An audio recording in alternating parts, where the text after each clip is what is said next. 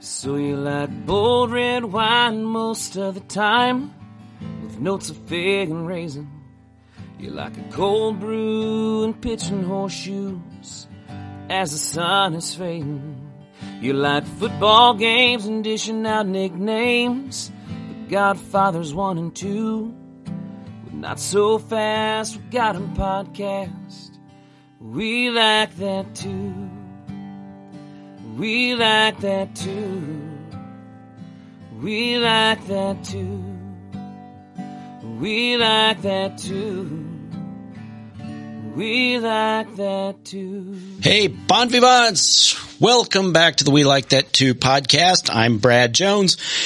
Back in the happy confines of the Bon Vivant International Media Center. We've been on the road, have we not, indeed. brother-in-law? You know, and it's always like sleeping in your own bed. It's always kind of nice to be back at home and in your home field advantage, I guess you could call it, right? We had quite a time in we had a great Music time. City. Oh, my goodness. We even did a couple podcasts. We did. You've probably already heard them by now, but Yeah, they've heard them by now. yeah, but what a good time. We heard some great music. I mean, Nashville's just a fun place. It's a fun, Let's be honest. It is a fun place. And if you can't find something fun to do there, well, there's just something wrong with you. get back in your cave. Yeah.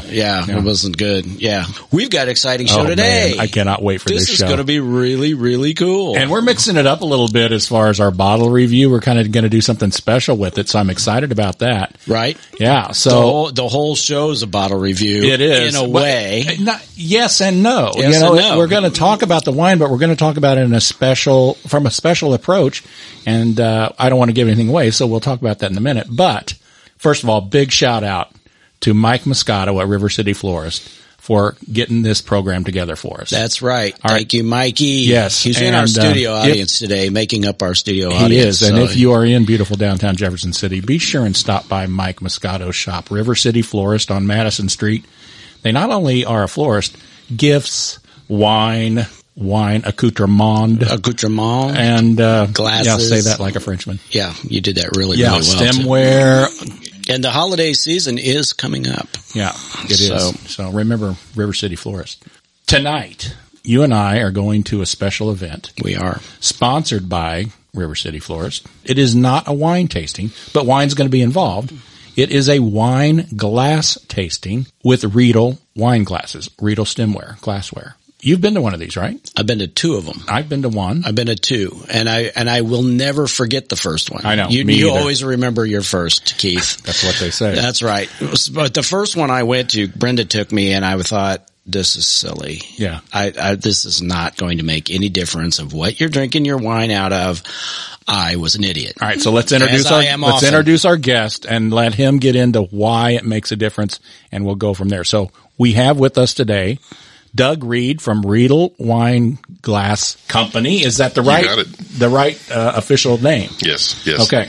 He is going to lead this wine glass tasting event tonight, but we're going to do a mini one here today on the program. I think this is going to be fun. We're going to give everybody just a little bit of a taste of what you would experience if you went to a Riedel, a big one, A wine glass tasting. Wine glass tasting. Doug, before we get into the history of the company and some of the processes and things like that, tell us what a wine glass tasting is all about and what the purpose of it is, what your goal is, and what you find that a lot of people who attend one come away with. Well, first of all, thank you for inviting me to come and talk to you today because, this sort of completes the trip. Mike and I were reminiscing last night, and this is our 12th Riedel wine glass tasting in Jefferson City over the last 15 years. Wow. So, he has been a very, very nice supporter of the brand. But also at the very beginning here, let me just say, gentlemen, thank you so much. You don't know how many times I am reminding people that it is Riedel like needle, and that Rydell is the high school from Greece. All right, so this is, and trust me, I was in Texas all week last week, and it's just Rydell. But as George Riedel says, think, when you see that I and the E next to each other in an Austrian or a German word, right. Think Riesling, think Diesel. Yes. Well, guess what? Riedel. So anyway, I always like to throw that in there because I fight that battle everywhere I go. Well, we're big Riedel fans, and so and own a lot of their stemware, so we know how to pronounce There it. you go. Well, yeah, we're going to do the Riedel Wine Glass Seminar tonight, and it's important for people who are, whether you just enjoy wine casually, whether you are really into wine, to understand the control the glass has over the process. And people are, as you mentioned, they're hesitant to this idea that the glass can really have a control or sort of predict the outcome of your experience. And this is something that the Riedel family has developed. The Riedel, when we talk about Riedel, the brand, you are talking about a company 270 years old, in our 11th generation of continuous family ownership, but a company that has always been involved in glass production at some level. But really, when we talk about wine glasses, and we talk about more specifically what we call varietal specific wine glasses, this was something that came about in the late 1950s with the 9th generation of the Riedel family, a gentleman named Mr. Klaus Riedel, who, was in a position in his life where he was making wine glasses in his company and he was exporting them around the world. He was also a huge fan of Grand Cru Burgundy. All right. So imagine now if these are the only two things you have to worry about in life, getting these glasses out the door and enjoying your Grand Cru Burgundy collection. Nice. Well, he started to really notice that when he would drink his favorite wines from Burgundy, out of all of the different sizes and shapes of glasses that he made, there were these differences he was getting. I mean, you have to remember, yes, Klaus Riedel ran the Riedel company, but from what I understand was a bit of an architect, a bit of an engineer, certainly a scientist. So this begged him to ask the question, why? Why is my wine changing? Because we're not changing the wine. Right. When we drink the same wine, different glass, the wine's not changing, but our experience is. So, long story short, which we'll hear more about tonight, this led him down this path of discovery on how the wine glass needs to be a mouthpiece or a loudspeaker for the information that's in the wine. And when we talk about information in our wine, what most people don't realize is that when you look at a glass of wine, you're looking at something that by volume, 99% is alcohol or water. All right. So there's such a very small, minuscule amount of information or material in our wine glass that makes up or that holds that information, 1%. Right. So this is why the glass has to be very important. It's funny, just 2 weeks ago, I was in New Jersey. Maximilian Riedel, the 11th generation, was doing some tastings, and I was at one of his tastings, and I heard him say something new, that the glass is the conveyor belt, for this information. There you go. So I talk about loudspeaker, I talk about mouthpiece, but conveyor belt maybe makes more sense. But it conveys this information. And the other thing that I think the Riedel family has done really well is they've designed glassware that will enhance our experience with wine through our senses. When you think about your senses and you have them for sort of two polar opposite sets of reasons, right? On one side of the equation, you have your senses to keep you from things that aren't good for you, things you don't like, right. keep you. But on the other side, and this is the side wine's on over here, it's to help you really enjoy and understand the things you love about life, right. that you like to taste, look at, see, hear, whatever, through your senses. And so all of our glasses are designed to really enhance all of our senses when it comes to the wine process. And one of the things I talk about right away when I do my seminar is what most people don't realize, whether they're thinking about it or not, when they are enjoying a glass of wine, and same as whether you're eating a plate of food or doing whatever, it's your sense of sight that you use first. All right. And if you'll notice, all of our glasses are clear and clean and undecorated. We don't have cuts or designs or things like this, no gold or platinum bands, whatnot. We want to be able to see what's exactly in the glass, because this information process starts with the color of the wine. And I think if you've been around wine even for just a little bit of time, there's probably some point during the process where someone poured you a glass of wine or opened up a bottle and you looked at it when it went into the glass and you're thinking, I'm not drinking that. Some of it tends to be older and aged wine. Well, true. And there are, we've talked about this because at least our palates in the Western palate a lot of times is not used to older aged wines. And so they see a little brown tinge and they furrow their brow and think, exactly. But it's still okay. But to your point, when you see but that you got to be able to color, see it in the clear glass. Exactly. Yes. But to your point, I think when you see maybe that brown or color, whatnot, it starts to warm maybe your expectations up as to what you're going to be getting. Right, all right. And even like with white wines, do we have oak? Do we not have oak? Also with white wines, sometimes we can tell, are we drinking something from a warm climate, a cool climate? And, one thing that people don't realize, when you swirl a glass, I'm going to swirl our Pinot Noir glass here, and you watch what we call the legs of wine or the tiers of wine come down the inside, visually, this will give us an idea of alcohol content, because these legs will come down thick and slow if we're drinking something elevated. Right. Think of a beautiful brandy, or bourbon in your glass. You see those big, thick, slow legs come down. So again, one of these little things that visually maybe we don't think of, but it all plays together. And then, of course, once we get past, looking at the wine, we want to involve our process a little more, right? Well, I want to slow down just a minute. Okay, sorry. No, that's all right. Because I want to describe, what our setup is. So the listeners, because this is visual. So we have the same wine, and we're going to talk about that wine here in a minute. We have that same wine poured into 3 different and distinct types of glasses. Yes. And the first one is what we might describe as just a plastic party cup. The tailgater's something friend. that you might get at the tailgater's friend. Great way to describe it. But even at a Chamber of Commerce reception, or something where you're just going up to a bar where there's a free offering of a cocktail or something, and they're putting it in this little plastic V-shaped. I use this glass in my tasting. Okay, there you go. So it was a good choice. Yeah, good absolutely. choice. The second glass is what I would call a traditional restaurant style wine glass. That's exactly what it is. Table wine glass. And then the third one is the Riedel Vinum XL, I think we determined was the New World Pinot glass. Okay. Yep. The Vinum XL line, and it's a Pinot Noir specific varietal glass. So, yes. All right. So before we get into the glass tasting, let's talk about a couple of things. Brad and I are big sommelier movie watchers. We're big movie fans, and we've talked about this, Brad. When you watch those sommelier movie, they're always drinking it. They have bottles sitting everywhere and glasses sitting everywhere, right? Yep. Yeah. And so there are lots of those kind of movies and stuff out there on Netflix, Amazon.com. Where do you go to stream that kind of stuff, Brad? Where are you finding all that stuff? You can get that actually at your local library. What? Yes. You can actually, it's not just books. I mean, we've talked about this. And our particular library is a Missouri Regional River Library. Right. And you can get your card, and they've got a program called Canopy. Yeah, Canopy, yeah. In which you can actually get high-quality films that inspire, educate, and entertain. Well, you know us. Much like our show. We're educational and informative. Yes. That's right. So anyway, Canopy is a unique way to select some award-winning indie films to import, documentaries, which we love. I don't know how you feel about the movie Psalm 1 and 2. Yeah. If you can make a wine test suspenseful and interesting, I think they pulled that off pretty well. It's a good show. Yeah, so anyway, but you can find that kind thousands of stuff of movies, right? At is the what library. I understand. Yes, that's and right. And you can actually get this streaming service with your basic library card. So you can. So go to your local library and you can check it out. Check it out. Get your card first. Yeah, our local one is the Missouri River Regional Library, and we appreciate their sponsorship of the podcast. So check out the library. Not just a building full of books anymore. That's right. All right. All right. Very good. Okay, so back to the tasting. So let's talk about the wine first, and I think that may serve to set up the wine glass tasting for us.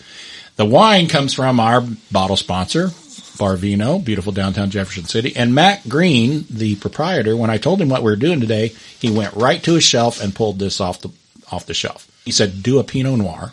He said, I think it will be the best wine to accentuate the real differences in the glasses. He pulled off it's new to him. It's Flaunt Pinot Noir from Sonoma County. This is a 2019 vintage. The interesting story about Flaunt that Matt told me was it is a Diane Novi wine. Diane Novi was partnered with Adam Lee at Siduri. So if you know Pinot Noirs, you'll be familiar with the Siduri line. They do other things. Diane left Siduri and has ventured out on her own now and has developed several Pinot Noirs.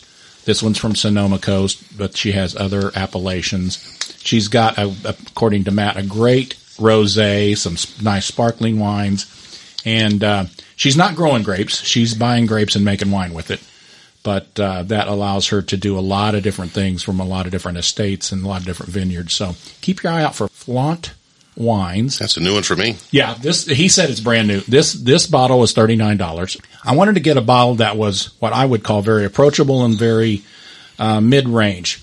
I don't want this glass tasting to come off with our Bon Vivant saying, oh, that only works on a high-end $100, $200 bottle of wine. No, this glass and what it will do to a wine affects every wine, not just This is true. the expensive ones. So I think it's just the opposite, Keith. I think it takes an average wine and makes it better. you may be correct. People ask me this all the time. They always give me the, well, if I buy the, the $2, from whatever, is it going to turn it into, and I always say, well, I don't know if I would give the glass that much credit, but I think what the glass will definitely do is it'll show you exactly what the wine is. Yes. Yeah. Wherever it's at. Yeah. I mean, it'll show you. And that's honestly why Riedel is, it's a winemaker's choice when it comes to glassware. And, Oh, yeah. I love the fact that we're doing Pinot Noir today because, first of all, let me just tell you that over the last 14 years of doing all these seminars, I can honestly say I've probably turned more people onto Pinot Noir and Chardonnay. You in the movie bottle shop. Well, yeah, that's true.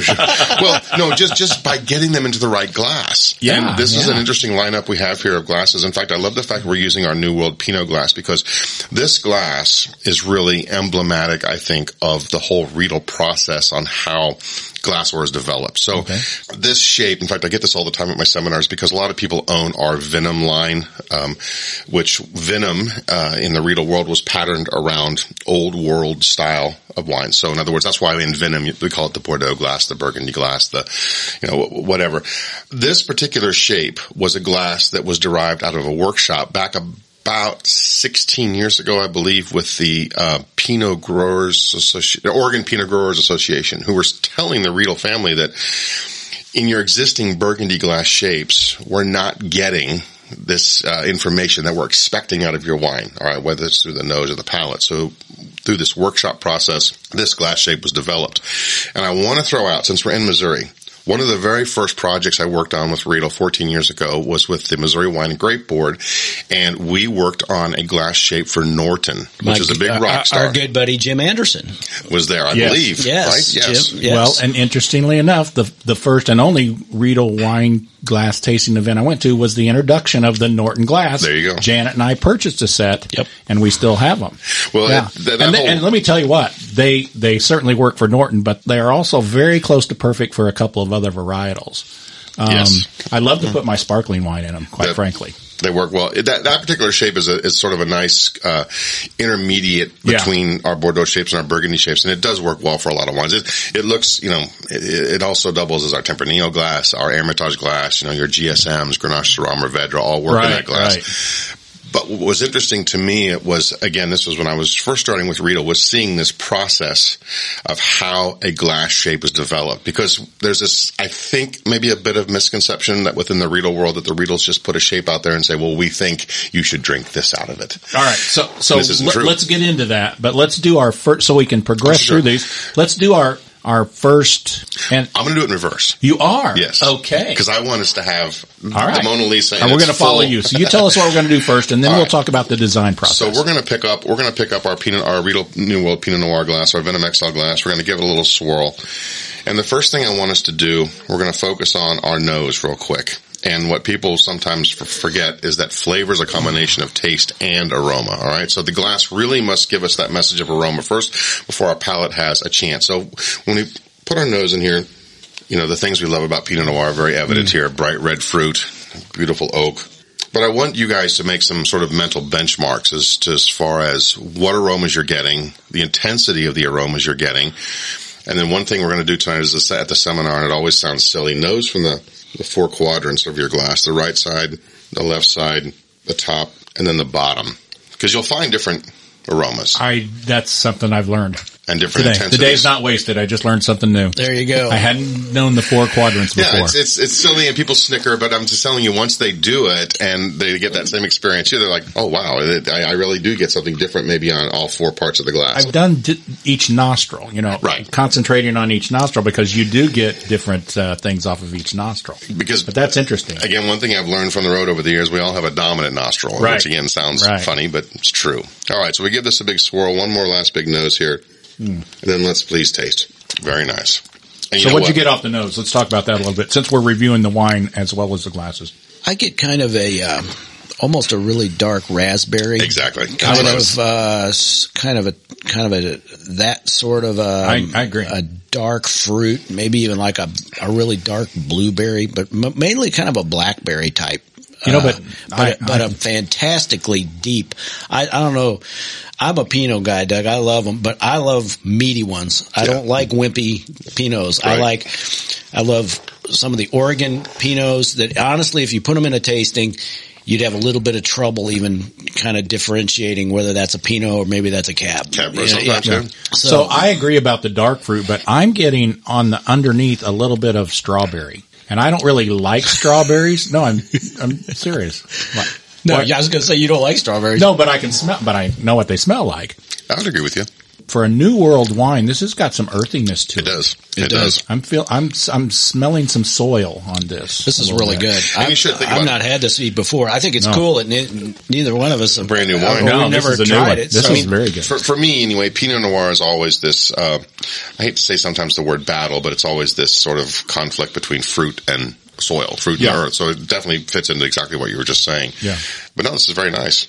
Well, you can use my quote, Doug, because I say that Pinot Noir is the O positive of wines. There you go. Because it'll go with, so many things. It'll go with your fruit, it'll go with fish and, some beef and chicken. This is very true. I heard Maximilian Riedel say one time at a tasting and I asked him about this afterwards, and he said, did you like that? Because I just made that up on the spot, but it's true. He said, think about your Thanksgiving plate, all right?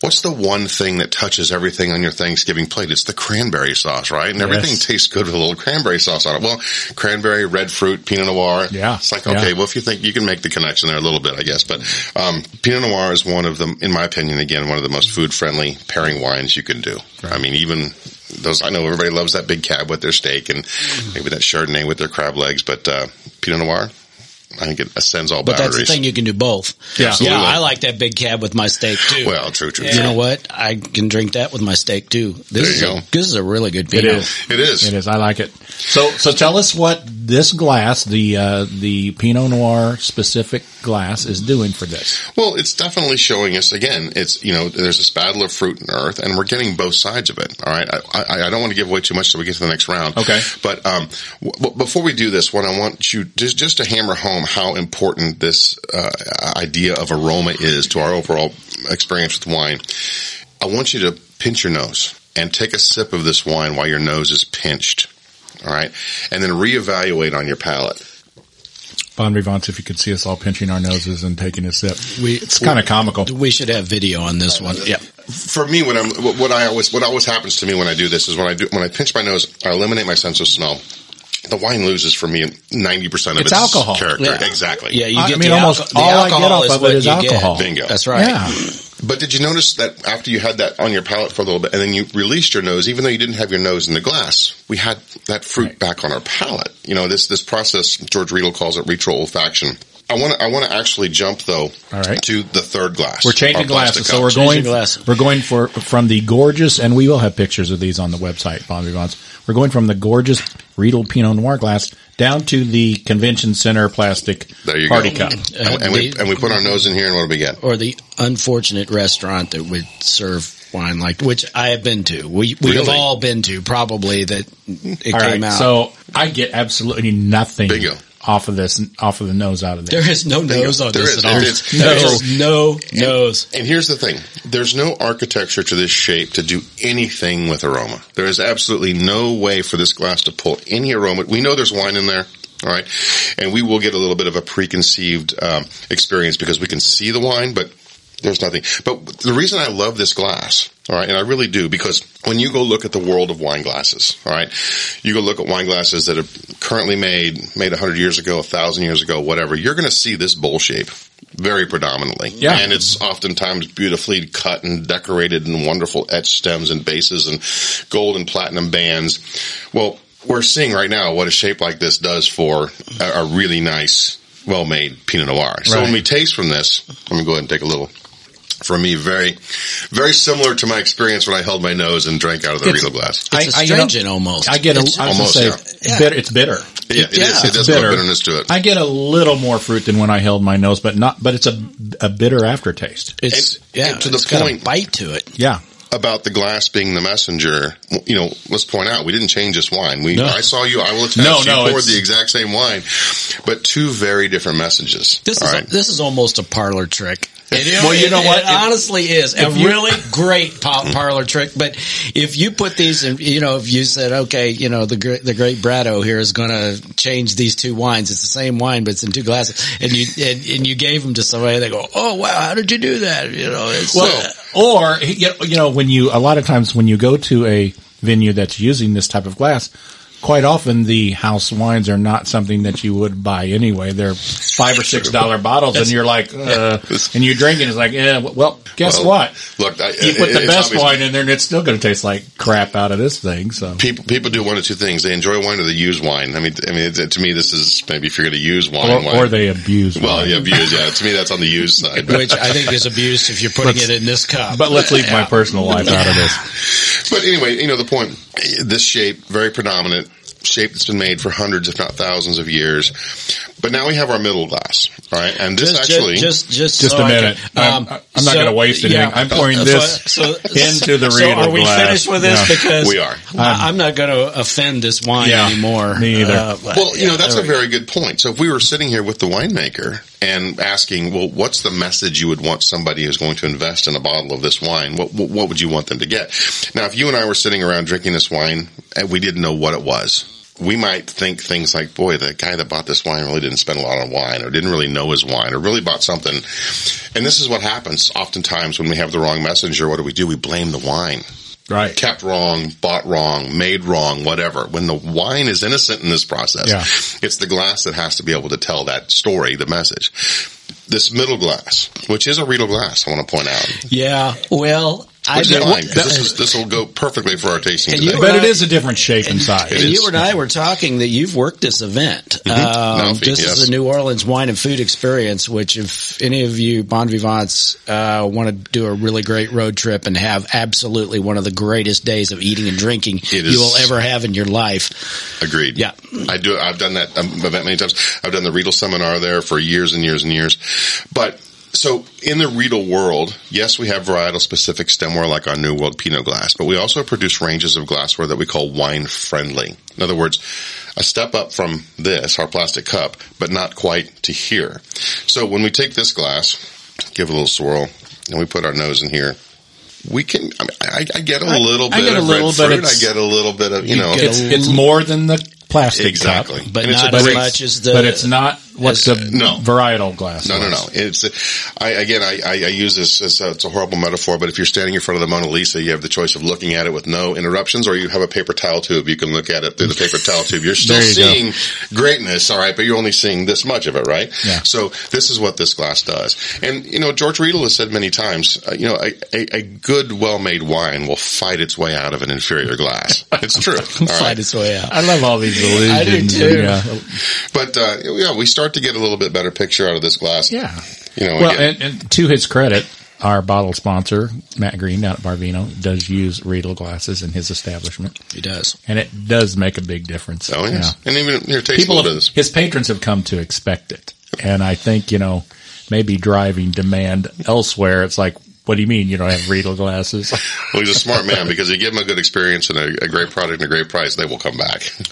I'm sure both of you have been to wine events and you walk in and you immediately sort of cringe because the wines are good. Yeah. They're going to be good, but you wish they'd have taken as much time to think about what they're putting them in as they did what they're curating. Absolutely. It's the step that gets forgotten, but the impact of not doing that can be, of course we're all biased here, but it can be devastating. I mean, really, it's the winemaker, I think, that suffers because, we've all talked to winemakers, and when you talk to a winemaker about their wine, it's like talking about one of their kids. I mean, it's their baby. It's very personal. Very personal. Their contribution to this world. Right. And to have it be framed incorrectly, I think is a good way to put it. That is certainly they don't take it well. So that's in a nutshell what the Riedel wine glass tasting experience is. It is. We will we'll post these 3 glasses and let Bon Vivants take a look at them. First of all, Doug, thank you for walking us through that. That was great. Yeah, that was great fun. Great. Now, I do, and I know Brad has some questions too. Let's talk about Riedel, the company, for a little while. You mentioned the age of the company and sort of when the wine glass phenomena came along as far as varietals. I want to know about some of the design processes. We kind of skipped over that a minute ago.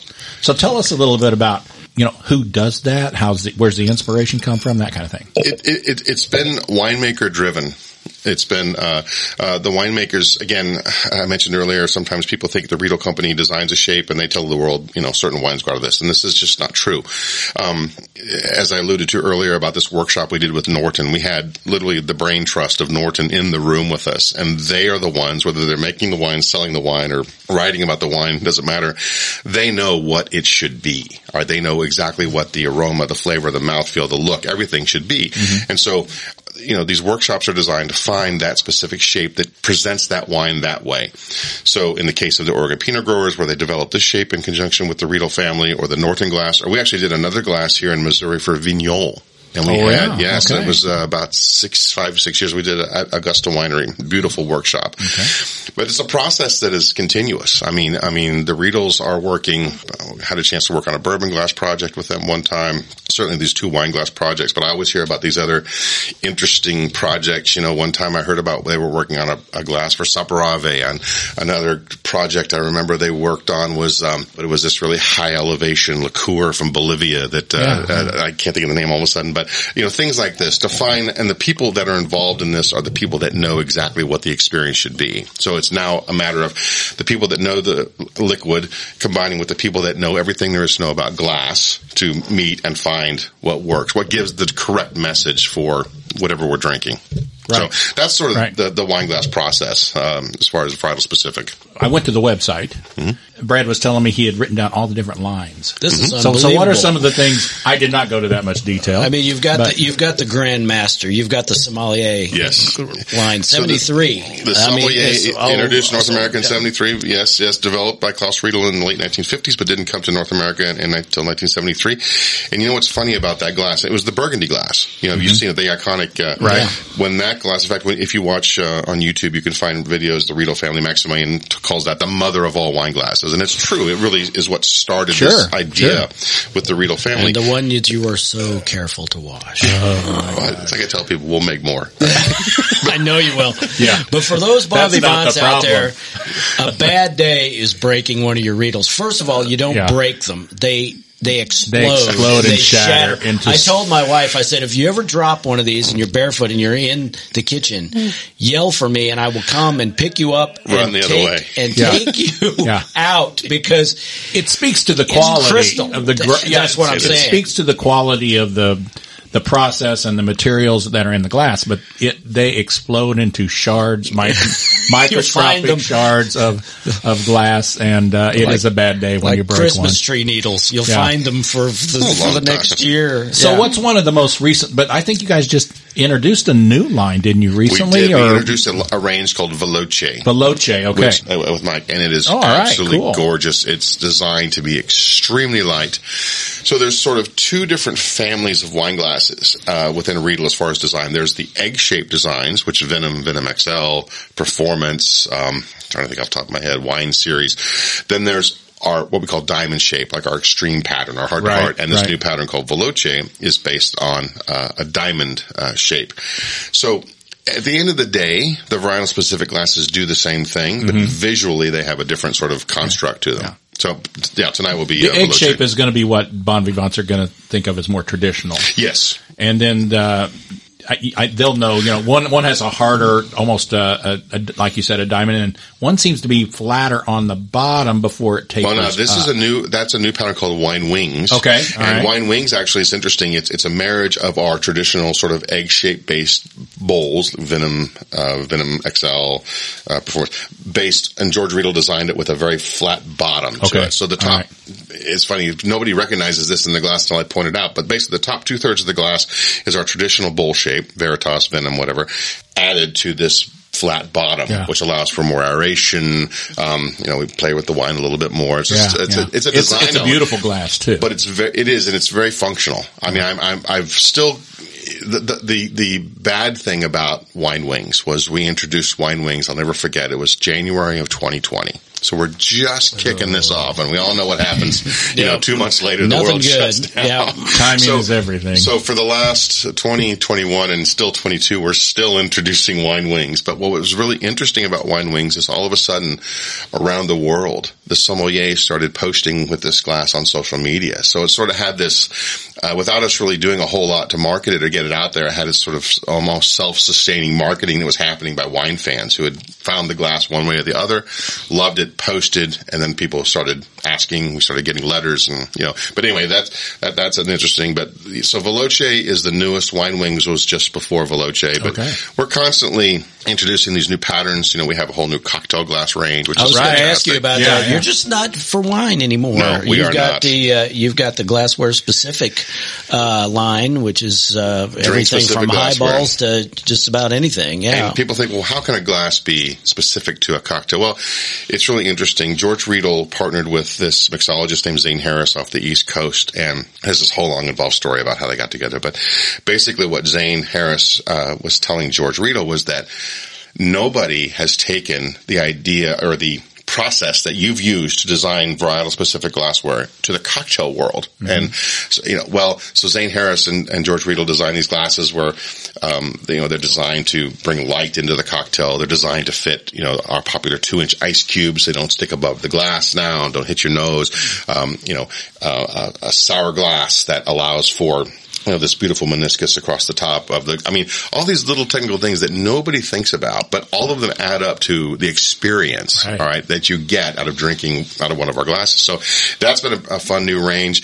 And people also forget our spirit-specific glasses. We have an amazing Reposado tequila glass, a single malt Scotch glass that was designed by a group of distillers, or with a group of distillers in Islay, or how you want to say it. Mm-hmm. Our cognac glass was designed in conjunction with the Hennessy family because when we think about cognac, what do you think? You think that great big snifter. Oh, yeah. Well, guess what that does? It funnels the alcohol cannon right to your nose. And anytime you have this sort of overexposure to alcohol, it deadens your sense of smell. It deadens. So they wanted a glass that dissipated the alcohol burn, but allowed for people to really dig into the florals and the fruits and things like this. So anyway, as you can tell, I can go on and on, but that's all right. It's our process. Here's the good news. We will post and hashtag all the Riedel websites and social media things on our website and podcast and all that. So the Bon Vivants can go and research and find that all for themselves. Sure. Brad, any other questions about Riedel itself? Yeah, I got some questions. So back in 1756 and the 200 years since, what other glass products then did Riedel produce, and where are you manufacturing the glasses today? Well, right now we have our factories in Germany, Bavaria. That's where our machine-made products come from, and then our handmade products come from our factory in Kufstein, Austria. So that's been fairly consistent since World War II. But the Riedel family, they were always, like I've seen these videos recently where they were going through some old Riedel factories and finding buttons and beads and things that were made of glass, plates and bowls. And there's a beautiful new museum at our factory in Kufstein that if you're ever going to go, please let me know. I'd love to see that. I will set you up. All right. But the other thing I found out too over the years was I guess the Riedel family became very proficient, well known for being able to produce colored glass, all right, for stained glass windows or jewelry or whatnot. So, again, that's why I say that, and even the Riedels will say on their videos that wine glasses are a fairly recent direction for the company, especially varietal specific wine glasses. Right. But for a lot of years, yes, they produced glasses in as well as goods for the home and industrial. Yeah. And another thing too, I found fascinating when you dig into the Riedel story too, they became very much entrepreneurs in the marketing of glass and the shipment of glass and being able to open up really a worldwide market where nobody else was doing this at the time. So you mentioned something that I have on my list. I used to be in the shipping and transportation industry. This is, I think, admittedly a fragile product. Who develops packaging, shipping techniques, logistics to make sure you're not losing so much in breakage, but you're still getting it to your end user. And it's funny because I get this question from our retailers all the time. And I think when you spend time with our product, you will see right away when you unbox a Riedel glass, we spend an inordinate amount of money developing packaging. Not just safe packaging, but we're very green in our package production. In fact, the Riedel family has won many awards on their design and the process that they're green compliant. But I always tell people nothing's going to stop a forklift, but all of our boxes, they're drop tested, they're designed extremely well, as far as how they hold the glasses in place. But yeah, in fact, really, I've seen people copy our designs on packaging, but really, I've not seen anybody else out there that has better packaging. I know when I got my first couple of sets of Venom XL at the wine glass tasting, I stored them in their boxes because it was the safest place for them. It's a great way to do it. Great.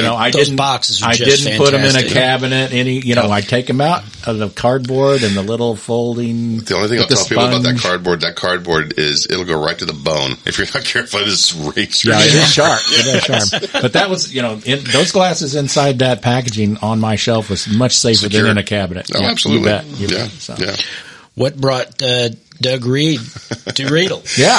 Well, it was an interesting sort of set of circumstances. So I graduated college in 1988. And I went to work for a company that was a marketing company we kind of specialized in what we call the tabletop industry. So China, crystal, silver. And basically I was a sales rep for this company and did that for quite a while. And at some point along the way, my wife and I bought the company. And shortly after that, I was approached by Riedel to be their independent rep in the Midwest, Missouri, Kansas, Nebraska, Iowa, I think.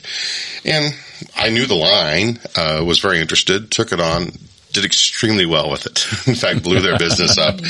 And one day I got a call from Maximilian Riedel and said, hey, would you ever consider going to work for me directly? And it's like, well, okay, let's have a couple more conversations. But long story short, it was a good move for me and my family. Let me think about it. Yes. Yeah. Actually, it was closer to that than my story. Yeah, it was a great opportunity and that's exciting. It's proven to have been the right choice. So, it's a fun job. It's a great product. I mean, you're dealing with something other companies can call a glass their Burgundy glass, their Bordeaux glass, their Cab glass, whatever. None of them have gone through the same process to vet that statement that the Riedel family has. And so for me, it's a unique value proposition that you can offer. And it's certainly something that people know. I mean, it's a beautiful brand. I love being the Riedel guy. Oh, no kidding. You're making something that makes people happy. Exactly. No kidding. So when you check out, we all check out, we think, did I do something that was worthwhile? Brought joy to someone. And brought joy to someone. And you've done that. Exactly. So that's, at the end of the day, what's better than that? Oh, and you get to drink wine on a pretty regular basis. Get to drink wine on a pretty regular basis. Well, and Doug, you can tell you're passionate about it. And as a salesperson myself, you got to believe in what you're selling and be passionate about it, or it's the only way I can do it. It's a chore every day to get up and go to work. So, agreed. Yeah. To think about a family-run business that has gone 11 generations is a mind blower. No when kidding. The saddest thing I think in this country is the fact that you're just not seeing generational companies anymore. If you can get Grandpa started the company and then Dad, but 2 to 3 is about it. 2 to 3 is about all you get. They teach in business school. 3 generations is usually about that's it. About it. Yeah. So that is quite an achievement. Yeah. So I think it's amazing. And I was telling Brad before the show, I'm on Instagram a lot, and Max is active on Instagram. And I mean, he's active on the platform, but he's active on his post. He's surfing and water skiing and pouring wine and handing glasses back and forth and throwing glasses. He's quite the entertainer on Instagram. He is, and I enjoy following him. When people make the connection that I work for Riedel, whether we've met or not before, they always bring that up. Say, I follow Max on Instagram. Yeah. He's fun. What a life. He's fun to watch. Yeah, and guess what? That's all true. Yeah, no, I get it. It's good to be Max. Well, it sounds silly, but you can see his passion and what he does in those posts. Absolutely, they're fun, but he's a believer. It's genuine. Yeah, it is. It's very genuine. Very genuine. All right, good discussion. But now the time in the show where we go to the 3 top picks.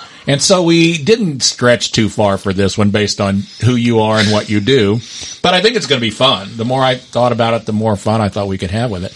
So today's 3 top picks category is 3 top settings in which to enjoy a nice glass of wine. We can go a couple of directions with this, and I actually did. By settings, it could be a location, a locale, someplace you visited, or it could be situational also. But Doug, here's how we do it. You get to start, but we'll do one at a time. Okay. And we'll go around. We'll do honorable mentions, and if we can't keep it to 3, you can throw another one in there, and that's the way we'll do it. So, but yeah, tell us why. Why did you pick it? So, what's your first one? You know, it's funny. A lot of people assume that I'm a wine guy because I work for Riedel. And I have come to enjoy wine, but I wasn't always a wine guy. I mean, there's a lot of beer in there, a lot of bourbon. I mean, to get to where I'm at. What's your point? Yeah.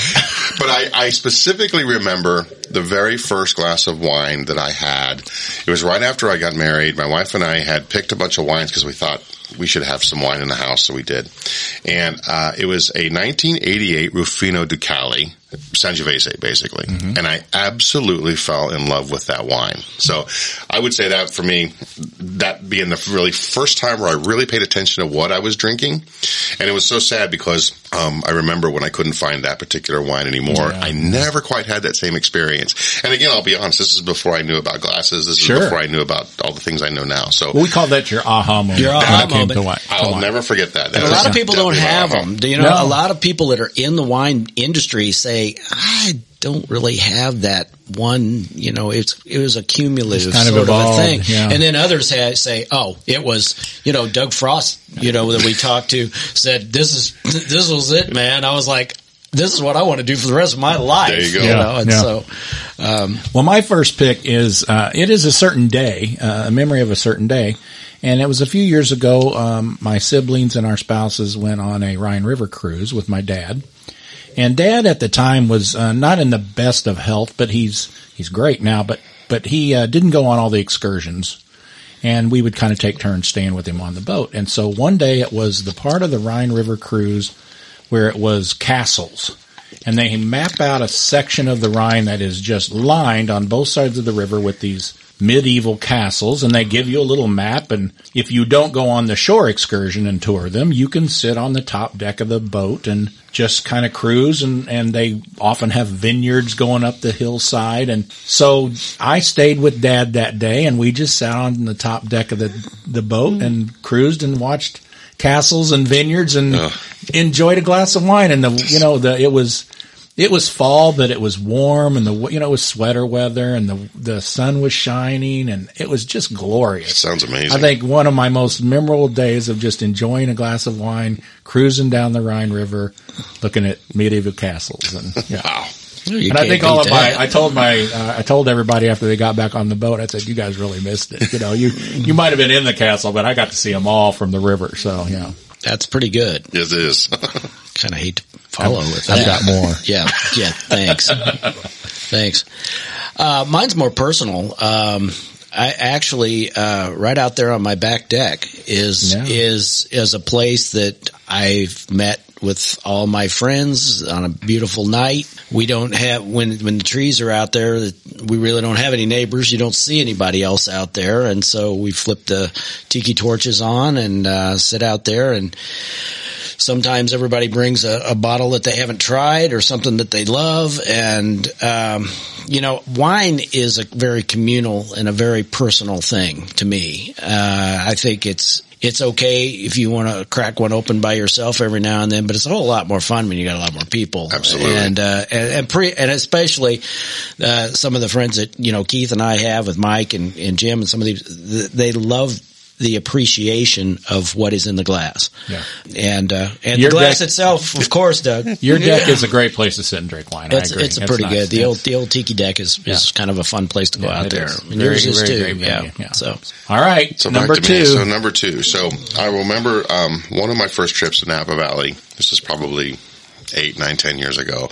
And I have a very good friend I got to know through Riedel, who was working with Riedel at the same time I started, and she has now moved on. She works for Philippe Malka, one of the big rock stars right now in Napa. Sylvie Lally is her name, and she's very French, and she's a lot of fun. And she was giving my wife and I this beautiful guided tour of Napa, but we stopped one day at Tamales Bay. A couple bottles of her wine, I think a bottle of Billicar Salmon, and these fresh oysters coming right out of the bay. and we picked up like 2 amazing cheeses from Cowgirl Creamery there. And it was just one of those blue ribbon, 69-degree, no wind days. And we sat and ate oysters and drank champagne and ate bread and cheese and talked and had one of the most beautiful afternoons I've ever spent in my life on this planet. So wow. Yeah, definitely in the top 3. That sounds like a Sideways day, doesn't it? They just had the perfect day. No Somewhere kidding. In this phone, I've got a picture of that too, and there's about half a dozen of my thousands of pictures. I keep thinking one of these days I've just got to have blown up into a frame print to go in my bar, and it's one of them. But that was definitely one. That's pretty good. But I am not drinking Merlot. All right, so my second one, I'm actually going to piggyback a little bit on what you said, Brad, because my second one was with friends, and it really. Certainly the venue and the setting can help, but what we've learned, Brad said it, I actually had it written down, it's communal. Wine is communal. The other thing that I have learned about wine lovers, wine drinkers are very, very generous, tend to be very, very generous. And we love sharing wine. We love bringing wine together and sharing things we haven't had. And even in a restaurant at a table next to this happened just last week. Met a gentleman at the adjacent table. We had 2 different kinds of wine. He commented that he'd never had mine. I just asked the waiter to bring a little tasting glass, and I gave him a taste, and he gave me a taste of his. Unprompted. Nobody asked for it. It was just one of those things that, I just love sharing wine with friends, no matter where you're at. And I'll throw in my honorable mention that goes with this, and that is that I really love wine paired with food of some kind. I think we drink wine without food all the time. I have no problem with that, but I think pairing it with some food usually enhances it. So takes it to the level. Yeah. When you travel with Mr. Enlow, Doug, you will eat well. We don't do McDonald's when we go out with. I didn't get this bodied. I'm right there with you. You think this happens overnight? No. So a lot of work put into this. My second one is a destination, and it's one that comes to mind. But Mr. Enlow and a group of folks will be going down to Key West on Monday, and one of the times we went down there, I had a glass of wine and we sat on a bench at Mallory Square, and nowhere on the planet do they celebrate a sunset like they do in Key West. I mean, you've got artists that come out, you've got the crazies, you've got the Buffett wannabes, you've got everybody comes out, but it is a celebration of the end of the day, which I think is kind of a beautiful thing that we sort of forget. But when you've got one of the greatest potential sunsets that you've ever seen ever in your life. I've heard. And it was like in Go Forrest Gump, and God showed up. There you go. Man. And I'm hoping, you never know, from one night to the next, it can be a little different. There could be a cloud, 100 miles down there on the horizon that kind of screws things up. Or you get the proverbial green flash, which I've never I don't know that I've ever seen it, but it's gotten close. But anyway, I'm excited. You could sit there and just, it's just a beautiful, beautiful spot. I've heard of friends who have been there and seen that, and they talk about it in the same way you do. So I know it has to be ethereal. That's for sure. I've never seen it, but it's on my list. It's going to be my first trip, so I'm looking forward to it. Yeah, it's going to be beautiful. I can't wait. And we're taking one of the cruises out, one of the booze cruises. We'll probably be drinking wine out of these. Yeah, just so we might have to drink rum that night. We might have to. Like the law down there. We might have to go pirate on that one. Yeah. So anyway, yep. All right, Mallory Square. Number 3. So number 3 is sort of a conglomerate of some things, because I will tell you that one of the, I don't want to say it's a perk, but one of the things that happens sort of organically when you work for the Riedel family, you get to drink amazing wines. I mean, these Maximilian Riedel and George Riedel, and something you said earlier too, they would absolutely agree with you and dovetail onto your conversation about wine is for sharing. because they are unbelievable in that regards, and they bring the most amazing wines. And it's fun because myself and there's only 3 or 4 of us, in the country that are doing this. We're always secretly, oh my gosh, what are we drinking? We're looking, or it's some huge, 9-liter or 12, gigantic bottle that, and so, in fact, I tried for a long time to keep track of all of the different vineyards and all the different, vintages we drank, and, the Barolos from the 60s and just incredible wines that George Riedel, he can get up and he can talk about these wines as if he made them, because he knows everything about everything there is to know about where it was done and how it was done and who the winemaker was and his third cousin, and it's just crazy. Yeah. But that adds such an amazing element to the wine. And then when you get to sit around and talk about wine, and not in a braggadocious way, but almost I just want you to know this because I feel so fortunate that I was able to have this wine. And, so I would say that, again, that's sort of a lot of experiences rolled into one, but it's very true. They're extremely generous with their wine collection when we all get together. I can't imagine. I just can't. I'm just sitting here. Speaking of a green flash, that's about as jealous as I could get. Well, because you've got to have not only that with Max and the family. There's so much history there. There is. he knows, like you said, he knows everybody from Chateau whatever, fill in the blank, all the way back to, that would just be, to me, just to sit down with him and, okay, we did this one time. We said, who would you like to sit down and have a glass of a beer or a glass of wine with famous people? Yeah. Max might have to be on my list. That might make the list. He could probably make the top of the list. I bet he's got a story for just about everything. George, yes. But Doug, you're also right, and I think at least I think I can speak for Brad on this. We like learning about wine too. So when you do experience wine with someone who can educate you and elevate your knowledge level, that makes it even much more fun. Absolutely. To me. Well, it does.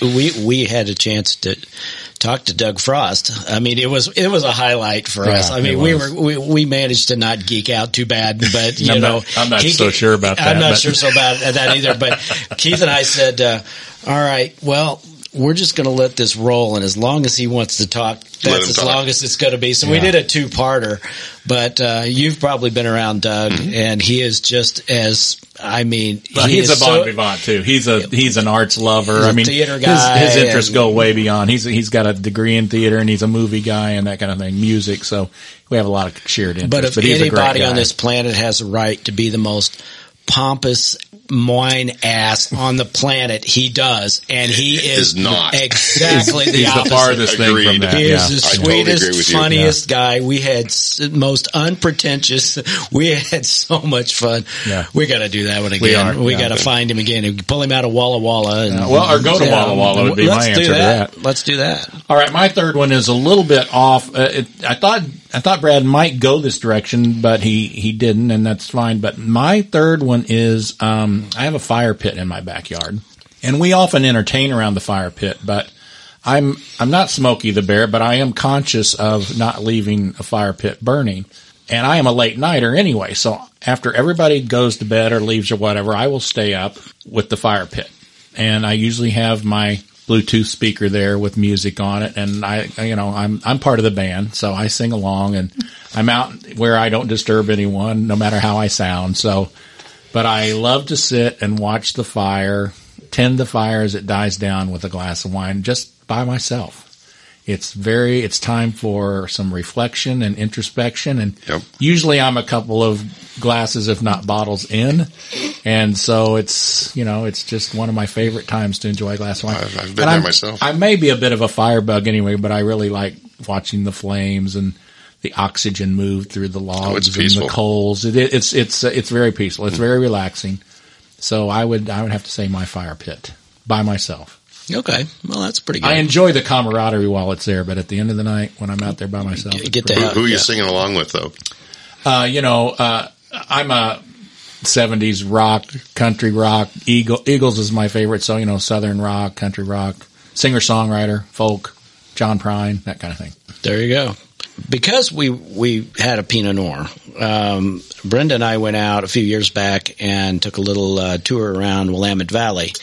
In Oregon, we went to a vineyard that had a book written about it, a very interesting book because it was a month in the life of the vineyard. So it was written by chapter, January, February, March, and you got an incredible history, but you also got to know everybody at the vineyard just like they were characters in the book. And you felt like after you read the book, I have to go there. I have to go see these people. So it's the Lang Vineyard. I don't know if you're familiar with the Langs, but they just popped out a 95 last on the 2019 vintage. So nice. they make some beautiful Pinots up there as they do as they tend to do in the Willamette Valley. That's true. So they had just finished putting together a new tasting room and a new patio area. And this patio looked out down the valley. And Brenda and I sat there and had a bottle of Lang in the middle of the afternoon, and it was a religious experience. Yeah. There was one other table with a couple people there. It was just us, and it was just a beautiful, beautiful afternoon with a fantastic bottle of wine. So yeah, they are. Brad introduced me to Lang Pinot Noirs, and they are outstanding. Doug, you'll recognize them. Their labels all have different. They're big into trout fishing, fly fishing. So their labels all have like different varieties of tide flies on them that are, the labels themselves are works of art. Oh, wow. Yeah. I might have to go in and find you one. Yeah. I've got that several. Might be in there. appropriate. I think that would be appropriate. Yeah, I think that'd be appropriate. Well, I mean, he gets a hat too. He gets one of the most cherished things on the planet for podcasts is the We Like That Too hat. This is a cool hat. The hat's nice, but I think it would be appropriate that maybe I'll go in there and see if we can find one for you.